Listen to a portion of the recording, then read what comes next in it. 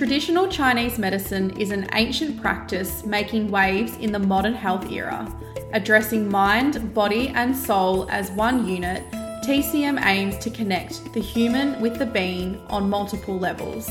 Health shouldn't be elusive or inaccessible, a notion that this ancient practice adheres to.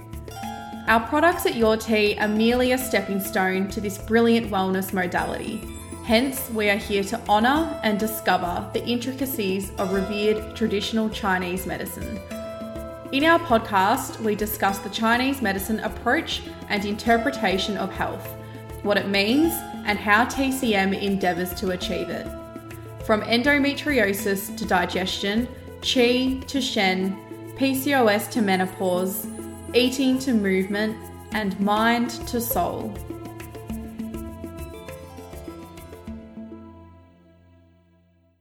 Following on from our previous episode on damp, this episode covers the pathogenic factor of heat.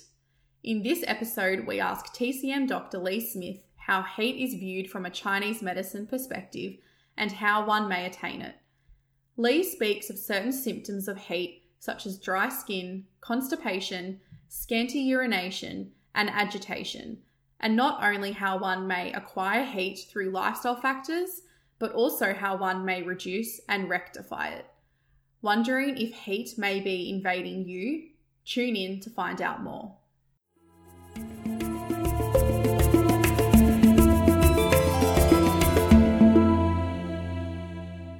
How is heat viewed from a Chinese medicine perspective? Heat in Chinese medicine is an environmental factor that causes our bodies to experience common symptoms such as headaches, skin irritation, inflammation, bleeding. So these kind of symptoms, they're often, red, inflamed, hot to touch. And if they're not hot to touch, they will generally feel hot in your body. You touched on a few common symptoms of heat within the body there. Are there any others that people may experience, or could you please elaborate on those that you have mentioned? Yeah, so common heat symptoms, like the liver in Chinese medicine doesn't like heat.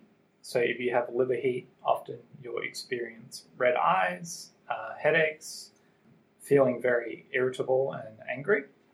While the liver doesn't like to experience heat, the heart also doesn't like to experience heat either, and because it's already a fire element organ.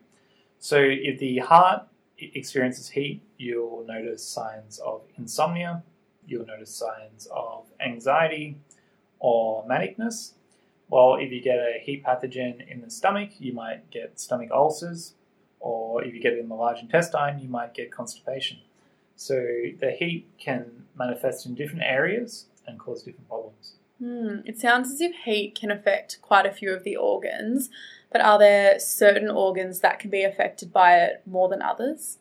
Yeah, absolutely. So I would say that the yang organs generally are more prone to heat, and they would be more the liver and gallbladder and the heart. Even the stomach as well is quite a very yang organ and it's prone to heat. Following on from the stomach, how does diet contribute towards heat in the body?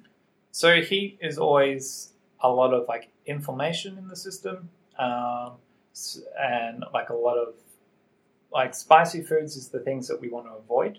So we really want to focus on eating lots of, we'd say, cooling foods, but you have to be considerate of your digestion.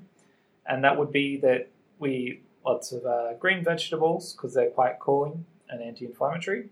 And then berries that aren't red have a lot of antioxidants, but they're still cooling at the same time. Seafood as well is very cooling, as long as it's not a red meat as well. Red meat can be quite heaty. But generally, we want to be eating lots of green veggies to clear inflammation and heat. How can stress and our emotions contribute towards heat?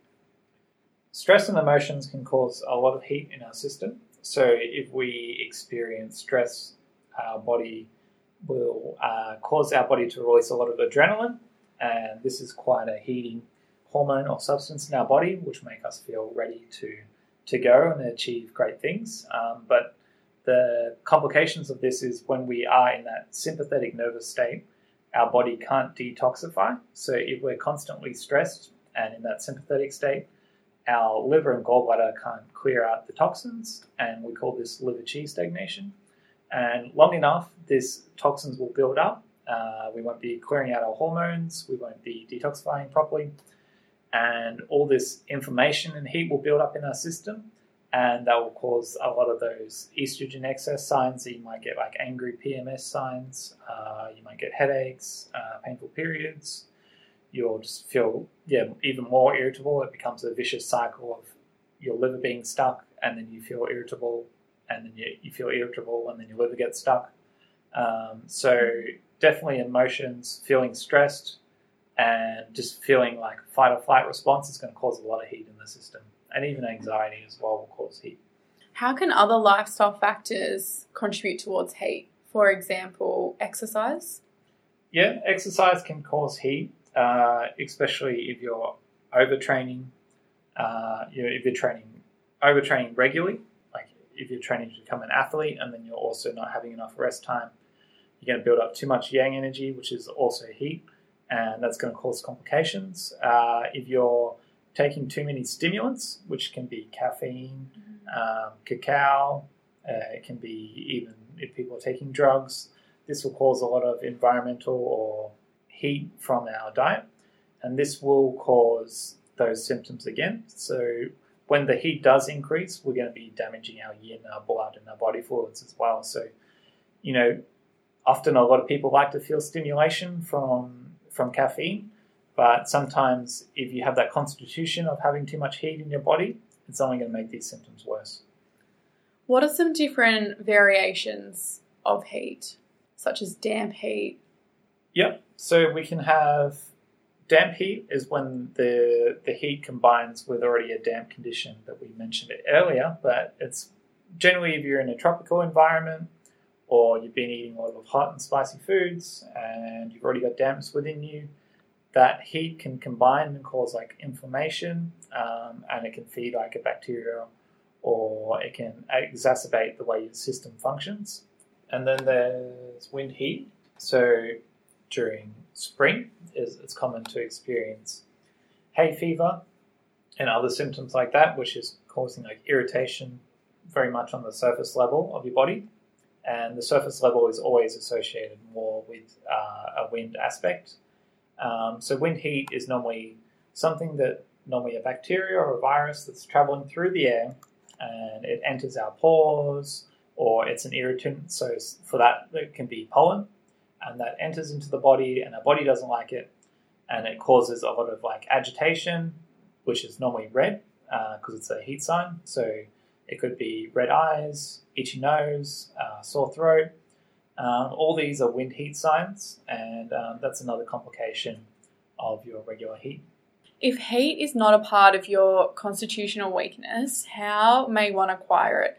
For example, having a late night, drinking alcohol. Yeah, absolutely. Alcohol can cause a lot of heat, especially if you're drinking it regularly. And if you're someone that's not prone to heat, but you have that lifestyle, your body will eventually show signs that your liver is struggling. You might be prone to more liver excess heat signs, which will be red eyes or painful periods or breast distension. So definitely it can be acquired through spicy food, alcohol, caffeine, stimulants, over-exercise, and stress. And how can we reduce the amount of heat in our body? We can eat plenty of green vegetables. We can make sure we're getting enough rest, eating plenty of antioxidants. And if it does become a viral factor, then you'll need treatment for antiviral herbs or other methods. Another great episode, Lee. Thank you so much for sharing your knowledge with us once again. Thank you.